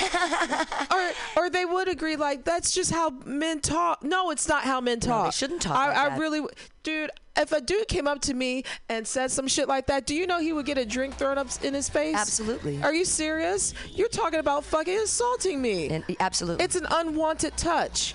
Yeah, don't even touch. I mean, and even the words. I'm just talking about the word. I think the words are bad enough. But yeah, you don't touch someone without their permission. Period. I just start kissing on them. Oh God. Well, he's famous. Ew. Ew. Ew. Ew. So this is Saturday Night Live torches Donald Trump. Whoops. Wrong ones. Here we go. Yeah. An encore presentation of Tuesday night's vice presidential debate.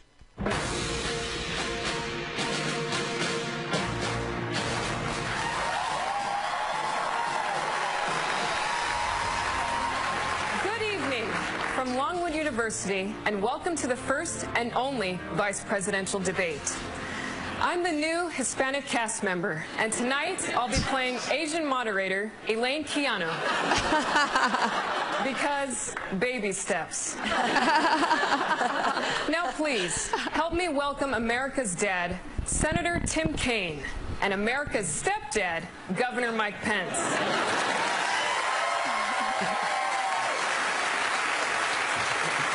Good evening. Hola, Elaine.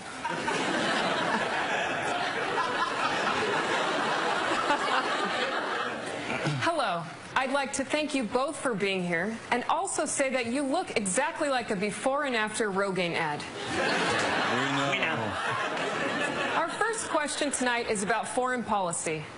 What are your plans to combat terrorism at home and abroad? Senator Kaine, we'll start with you. Awesome, Elaine. I have a great answer for this, and here it is. Donald Trump has called Mexicans rapists, and he's called women pigs and slobs. No, that's not true. Yes, it is, Elaine.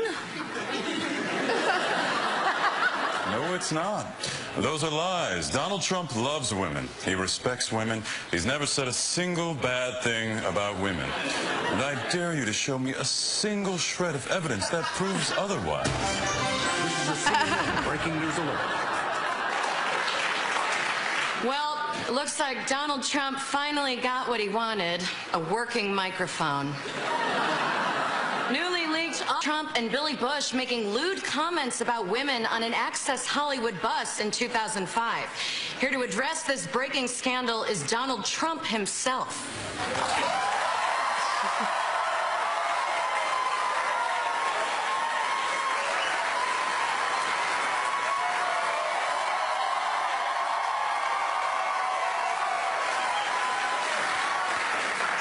Are you not entertained?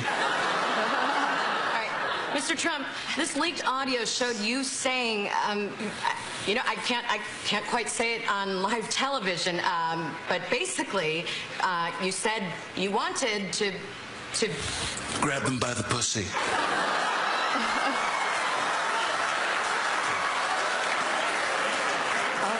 Oh my God.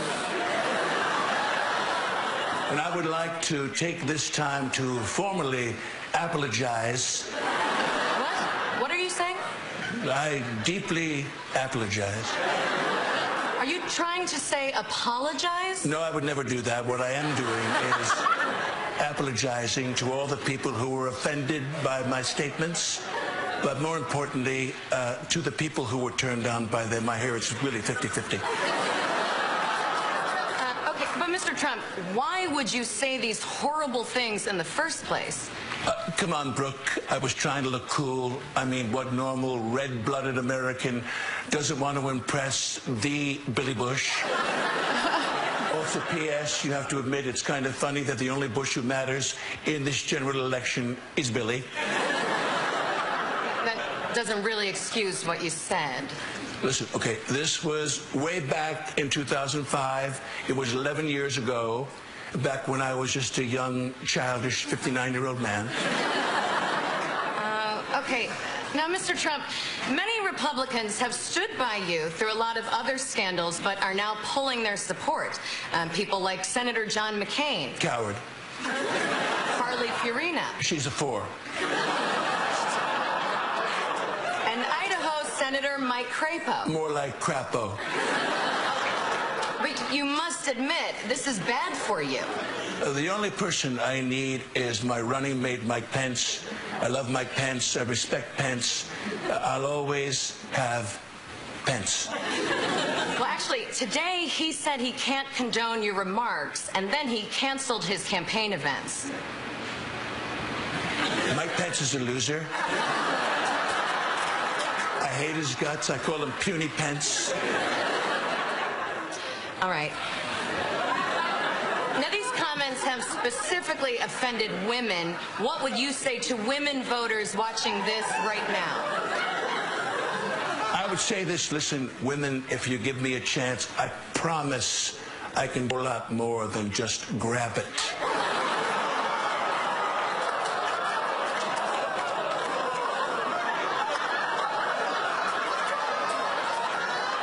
I can also bop it, twist it, and pull it.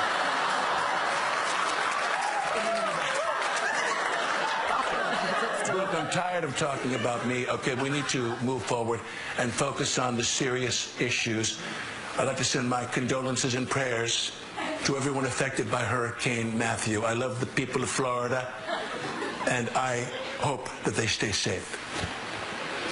I love the people of Florida. I hope they stay safe. Wow. That was actually a very nice thing to say, Mr. Trump. Thank you for being here. Thank you for having me. Okay, that was Republican nominee Donald Trump joining us now to discuss more on this. Now, let me tell you something, okay? What is that? I wish that I was that hurricane tearing through all of that hot Miami pussy. I mean, just, I would just destroy it. Mr. Trump, we can still hear you. Really? Then I apologize. Okay, we now go live to Hillary Clinton's campaign headquarters, where they've just received news of the leak.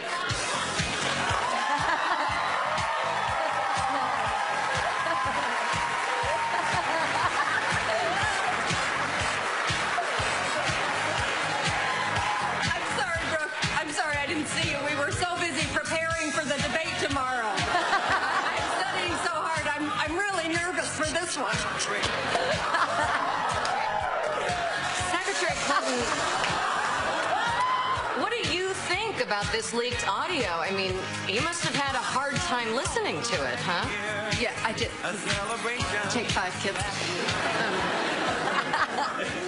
I did, Brooke. It was incredibly disturbing.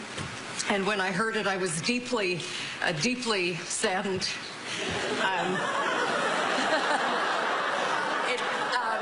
It made me feel just horrible and very depressed. I'm sorry, Brooke. I mean, it is a very, very sad day for our country and for all women, minus one.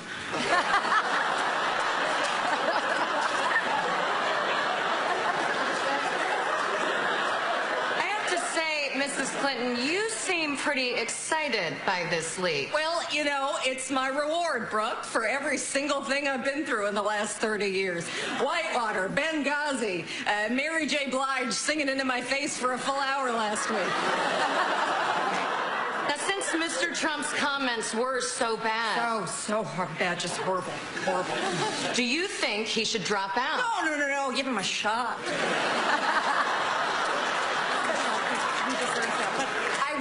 I would like to address all of the women out there who heard Trump's comments and are still voting for him. My babies, your brain broke. I love you, but bish, you cray.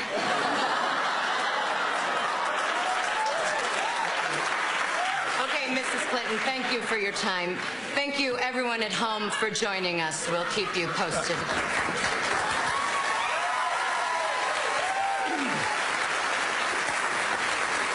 No, let me tell you something. He's a loser. He's a huge loser. Mr. Trump? I mean, can you believe Ted Cruz endorsed me? Do you see that sad little video of him making calls for me? Talk about a pussy that I love to grab by the throat. Mr. Trump, your microphone is still on. What? It is? And I would like to tell Ted Cruz in all sincerity, I stand by with that, what I said, you're a huge loser. And also, live from New York, it's Saturday night. Yay! That was good. Fantastic. That was very fantastic. Funny. I do like the end of when Hillary addressed the female Trump supporters. You cray. You cray. And it's true. Your brain broke. Your brain broke. I'm sorry, honey. It's just, and she's on point on that Absolutely. one. Your brain. What do you explain? Like, if you have daughters, how do you explain yourself as a woman that's still supporting someone like that? Like, what do you? Well, I think that you would say that Jesus also supports grabbing pussy. And no, I'm kidding. You know what? I wouldn't know. There is no explanation. I wouldn't know how to. I mean, but for me, I just think he's such a fascist and terrible person, anyways. That, I mean, I think that little girls are constantly in like combat with the way that they're portrayed in the media, how they're supposed to be pink and frilly, and why do they have to be that way? Are they supposed to be that way? And then just with all of your self-worth being poured into the way that you appear to other people, it wouldn't be such a problem if boys were given the same message. If there were equal messages going out saying that the way that you look is incredibly, incredibly important, and your entire self-esteem should be based on the way that you look and appear to other people. If that image was given out equally to little boys, instead of them being programmed with be strong, don't cry, be tough, blah blah blah, no emotion, and but if I just find it so sad when, I mean, it's the same thing. Like today, people keep telling me on the street that I'm pretty, and it's so stupid because when I was 25 and under, I would have killed to hear that. For people to randomly say that I'm pretty, because I was always like, oh, I'm not pretty, blah, blah, blah. Right. But now I'm just like, ugh, you don't even have to, why do you feel like you have to mention it? Do you feel like you're helping my day by telling me that I'm pretty? You're really not. This isn't.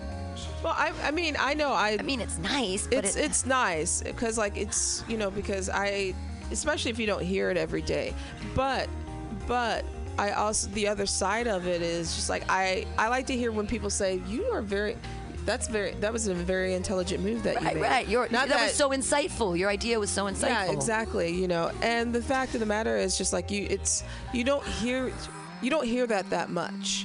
Right. As a female, you hearing you're pretty, or oh my God, got nice ass, nice track, or stuff like that. Well, I'm glad I haven't been getting that. I've only been getting you're pretty, and it's nice, I guess. It's nice, but like, I'm not after that, and I don't really want it because I'd rather you download my podcast. I don't give a shit. I like it all. Pretty.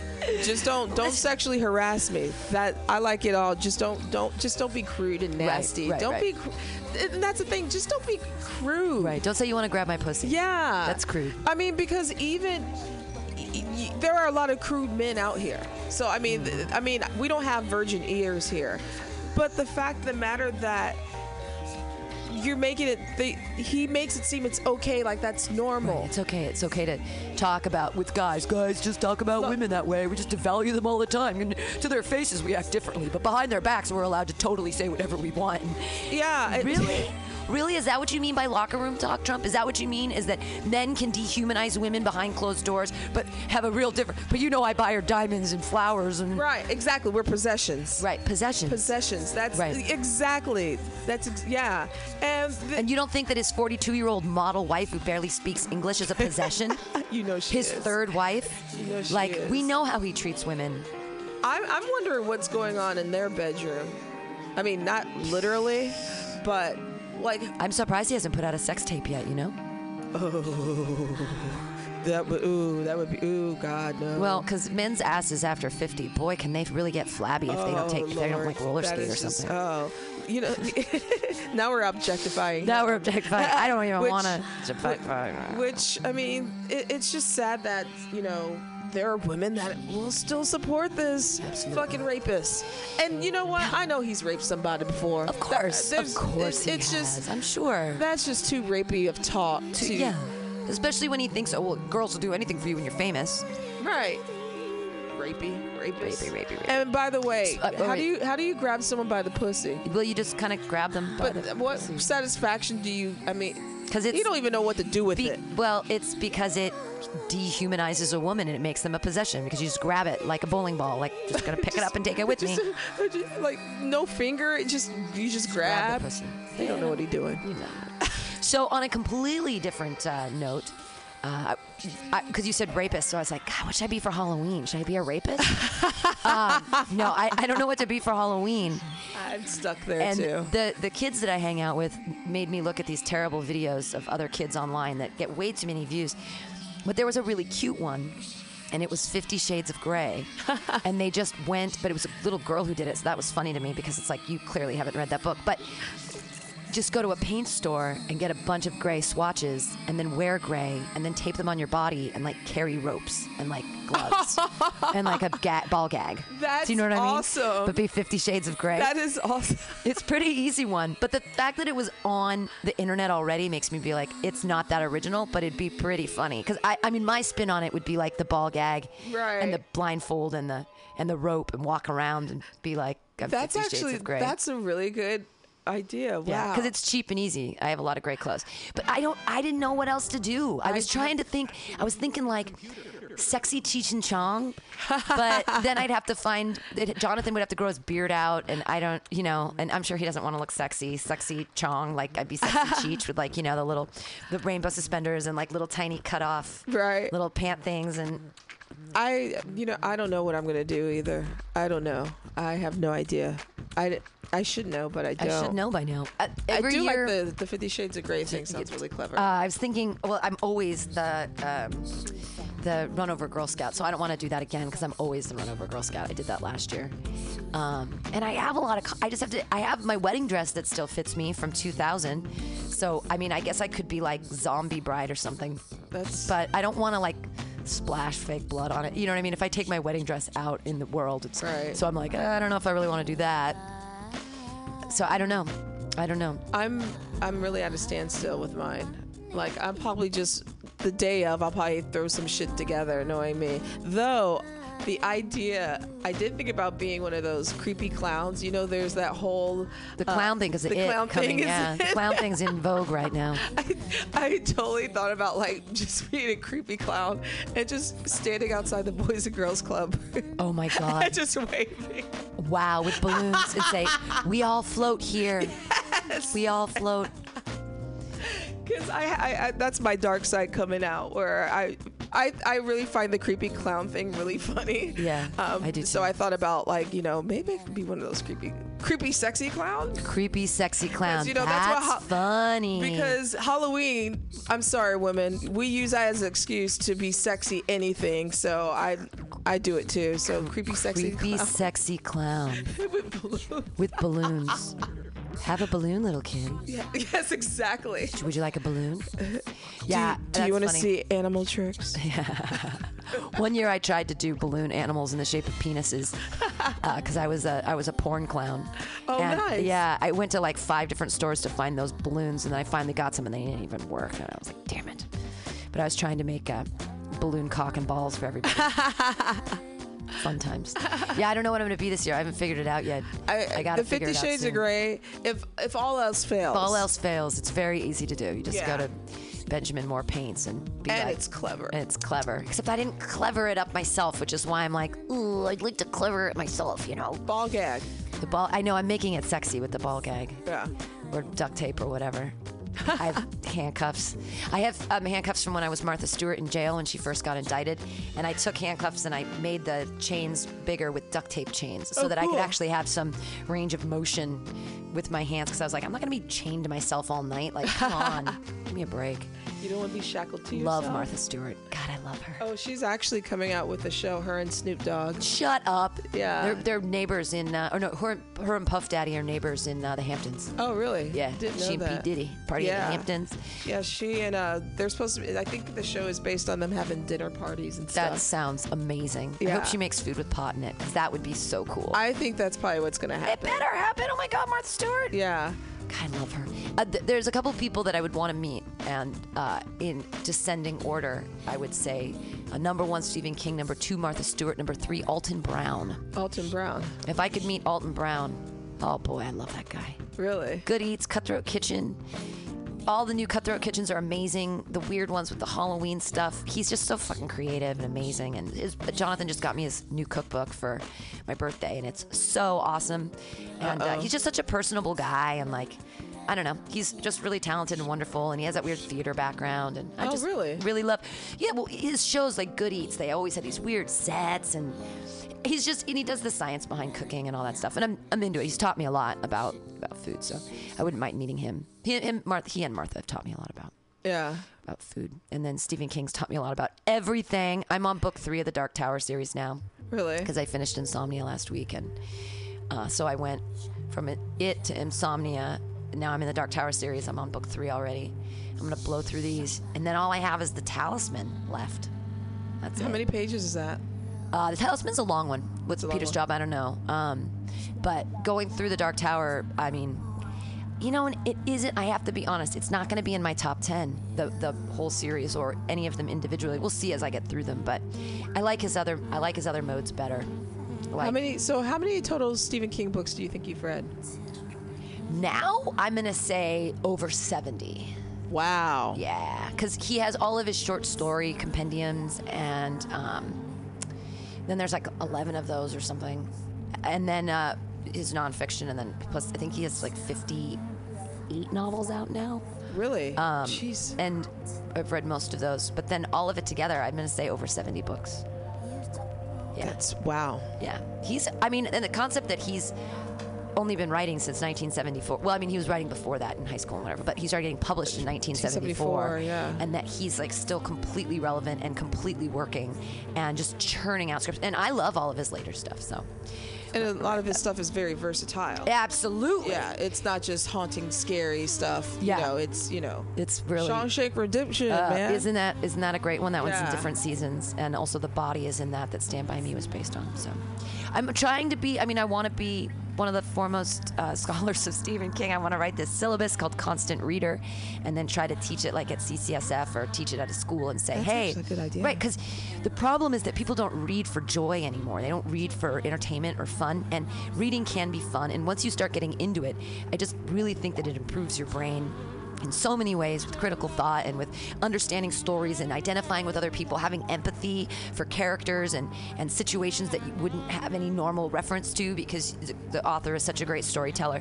And to be able, like, the whole goal of the class would be to teach people to love reading by reading Stephen King. And you know what? What I really don't like about myself is I don't read as much as I should. I really don't. And even I'm reading a book right now, but I don't know why I haven't finished it. I'm reading the new Jim Crow. Oh. So that's the book that I've been reading.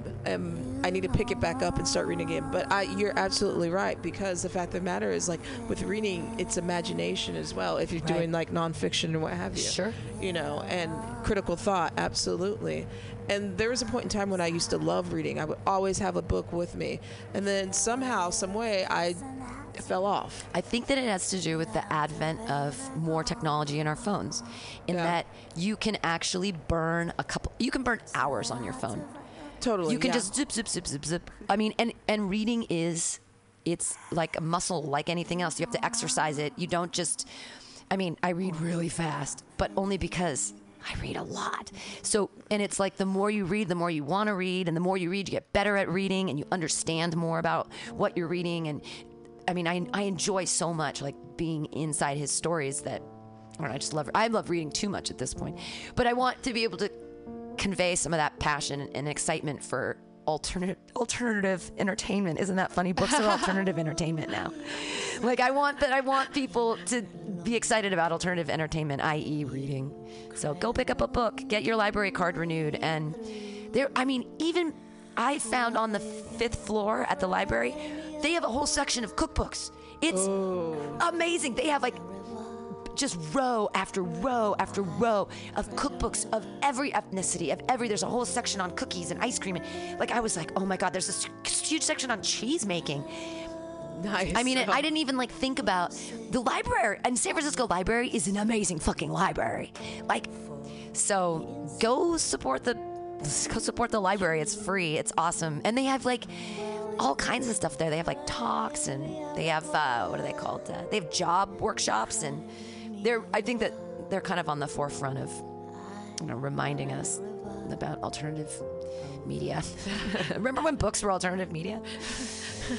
They are again. Do you remember a book? Do you remember books? Are those weird? I got a Kindle. No, I don't have a Kindle. I actually read books. Final words here on the Alta-Cast? Final words. Let's see. Actually, I'm at a blank right now. Well, come see my show this Friday, 8 o'clock on Pamtastics. I'm going to be doing 42-minute sex. I'm 42 years old. Yay. I really want to try to get 30 people in here because that would be great to be able to do my time and have a nice video that I can. Y'all need to come on down. Come on down.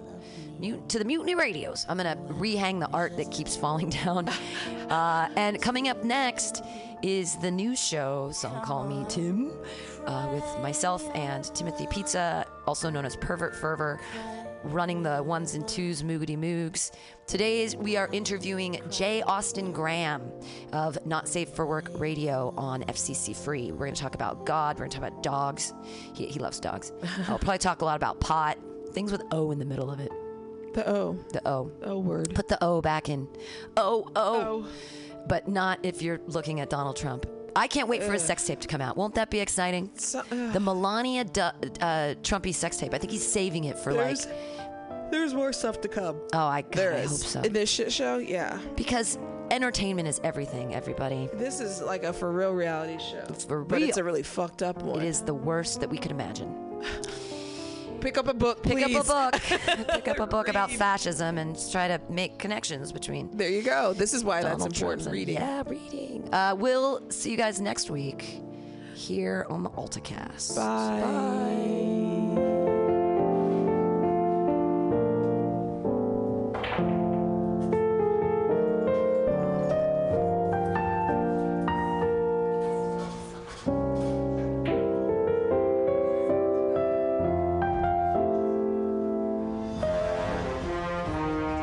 Are you tired of swimming through a sea of podcasts?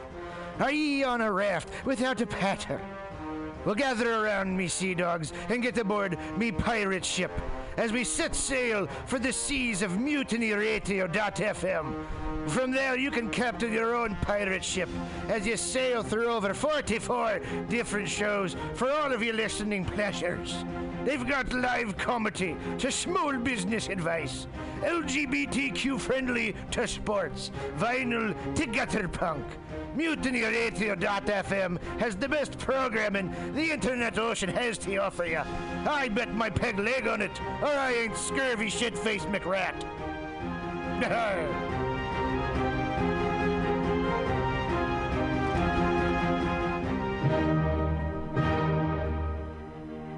Good evening there, my friends here at MutinyRadio.fm. Chester Cashcock here, and giving you my love and regard as well as movies over there.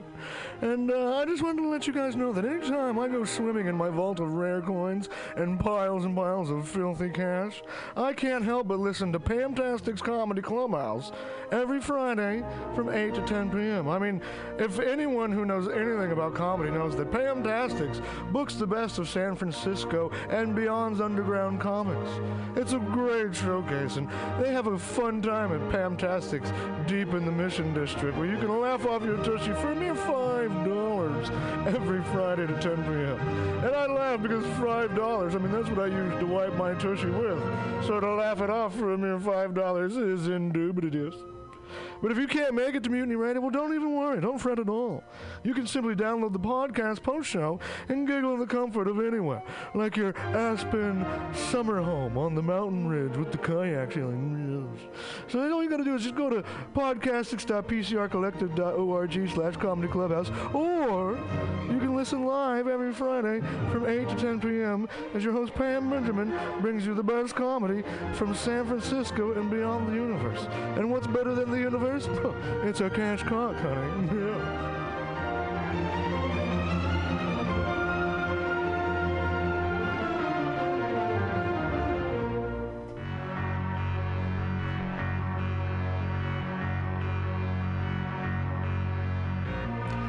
Want to go to Burning Man, but you don't have the right goggles, costume, or attitude? Visit 20 Mission Hive at 2415 Mission Street between 20th and 21st in the heart of the Mission District. Easily accessible by BART, this collective of unique artists and vendors has eclectic handmade clothing, leatherwork, artisan jewelry, antiques, crystals, and there's even an amazing florist. Whisper pirate ship to your 20 Mission Hive vendor for a special 10% discount on the coolest, most original items in San Francisco. That's 20 Mission Hive with 8 vendors, and like them on Facebook at 20 Mission Hive. 20 Mission Hive for awesome events and updates.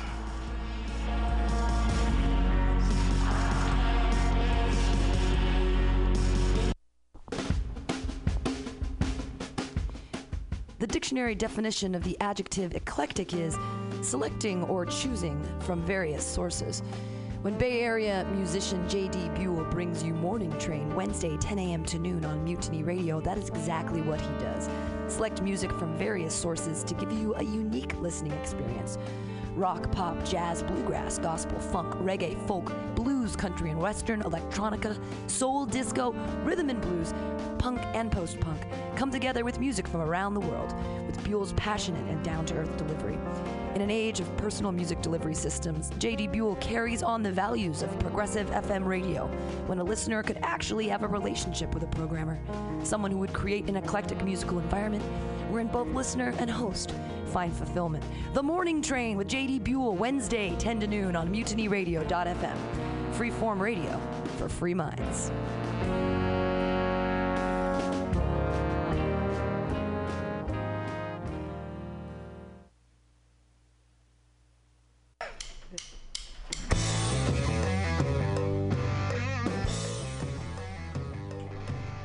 Do you need an awesome and underground space for an event? Look no further than MutinyRadio.fm. Our 30-seat flexible space can accommodate your acoustic band, birthday party, comedy show, dance party, karaoke super fun, theater event, fundraiser. If you think it, we can do it. You run the door and promotion, we run the sound, space, and podcast. Rentals available Thursday, Saturday, and Sunday from 8 to 10 at Mutiny Radio FM's performance space at 2781 21st Street in the Deep Mission at 21st in Florida. Contact Pam at pamsadai@hotmail.com for more options and booking dates. Incredible socialist prices so you can be creative in a free speech space without breaking the bank. That's Mutiny Radio Rentals every Thursday, Saturday, and Sunday from 8 to 10. Book your event now. Trying to hurt me, but boy, how it burns me whenever she touches me. You know, I feel so lucky. Well, hey there, San Francisco. If you're looking for some delicious late-night food, I suggest you mosey on down to Bender's Bar. Inside, you can find counter offer, offering you amazing late-night food food and snacks. Try the chicken biscuit. It's like your stomach's in a tasty tornado. They have exceptionally great daily ground sustainable burgers with sides of tater tots, grilled asparagus, and delicious zucchini, and creamy-licious mac and cheese. You like tacos? They got them. And from the specials, very deep fried fish sandwich to a stoner burger with a donut bun. What are those crazy potheads gonna come up with next? Go to the counter offer inside of Blender's Bar at 800 South Van Ness Avenue, San Francisco. It's located between 19th Street and 20th Street in the Mission District. Open 7 nights a week from 5 to 10 p.m. or later. Counter offer, son. The accent changed like 3 times throughout the course of that.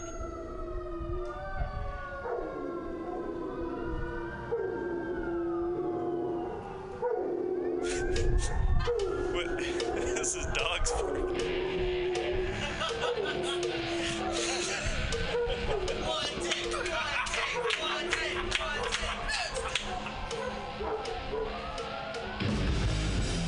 Subliminal SF brings you visual and auditory mind control. For the best graphic design, physical merchandise, and live music promotion, go to www.subliminalsf.com and check out their hilarious t-shirts and super cool bands at clubs and bars all over the Bay Area. Subliminal SF creates amazing flyers, posters, and design for every need. So go now to www.subliminalsf.com and experience what this wonderful local business has to offer.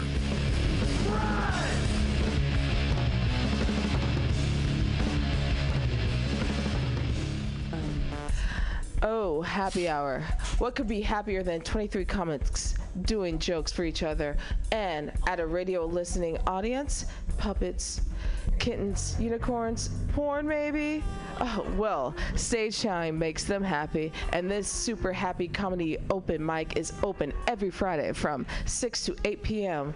But you can also listen anytime by downloading the podcast at Mutiny Radio FM Index at podcasts.pcrcollective.org. So come live or listen later or to every happy hour mic Friday from 6 to 8 p.m. at Radio FM Mutiny Radio. I just fucked that up again. What the fuck is wrong with me? Yeah! I got it. You got this. Leave it with that tragedy. Billy Bob, you ever want to be funny? Well, my dogs think I'm funny, Daryl. Well, I mean, you ever want to be like in front of an audience, like other than like squirrels, dogs, and dead peasants? Oh, shit. From time to time, I've given it a thought or two. You know, if you go to Joke Workshop, there's more than 2 peoples paying attention to your jokes, and they ain't even gonna be jerks about it. Daryl, are you serious? I can get people to listen to my jokes? And they'll even say nice things, dude, before they tell you how to get improvements. No way. What is this dag-nabbit thing called? It's Joke Workshop. Joke Workshop? Yep, every Monday, 6 to 8 p.m. on the MutinyRadio. So you're saying I could tell my jokes every Monday from 6 to 8? That's what I'm saying. It's the Joke Workshop Mondays, 6 to 8 p.m. at the MutinyRadio. Yahoo! I may never sleep again. And it sounds like you, Alex, may want to check out the number 4 AltaCalifornia.com. That's 4 Alta California. Are you tired of swimming through a sea of podcasts? Are ye on a raft without a paddle? Well, gather around me, sea dogs, and get aboard me pirate ship as we set sail for the seas of MutinyRadio.fm. From there, you can captain your own pirate ship as you sail through over 44 different shows for all of your listening pleasures. They've got live comedy to small business advice, LGBTQ friendly to sports, vinyl to gutter punk. MutinyRadio.fm has the best programming the internet ocean has to offer you. I bet my peg leg on it, or I ain't scurvy shit-faced McRat.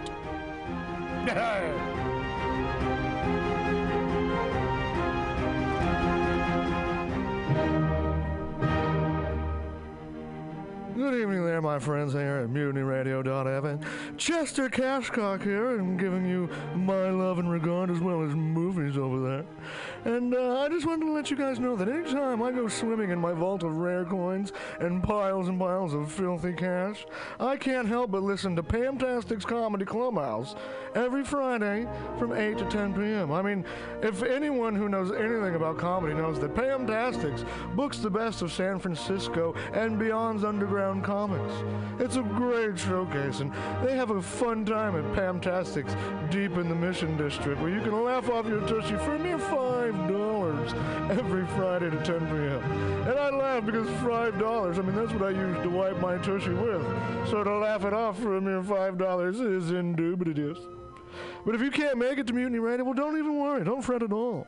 You can simply download the podcast post-show and giggle in the comfort of anywhere, like your Aspen summer home on the mountain ridge with the kayak feeling. So all you got to do is just go to podcastics.pcrcollective.org/comedy clubhouse, or you can listen live every Friday from 8 to 10 p.m. as your host Pam Benjamin brings you the best comedy from San Francisco and beyond the universe. And what's better than the universe? It's a cash cock, honey. Yeah.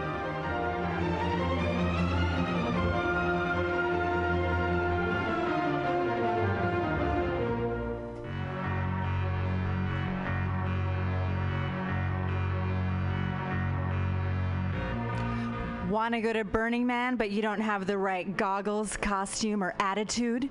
Visit 20 Mission Hive at 2415 Mission Street between 20th and 21st in the heart of the Mission District. Easily accessible by BART, this collective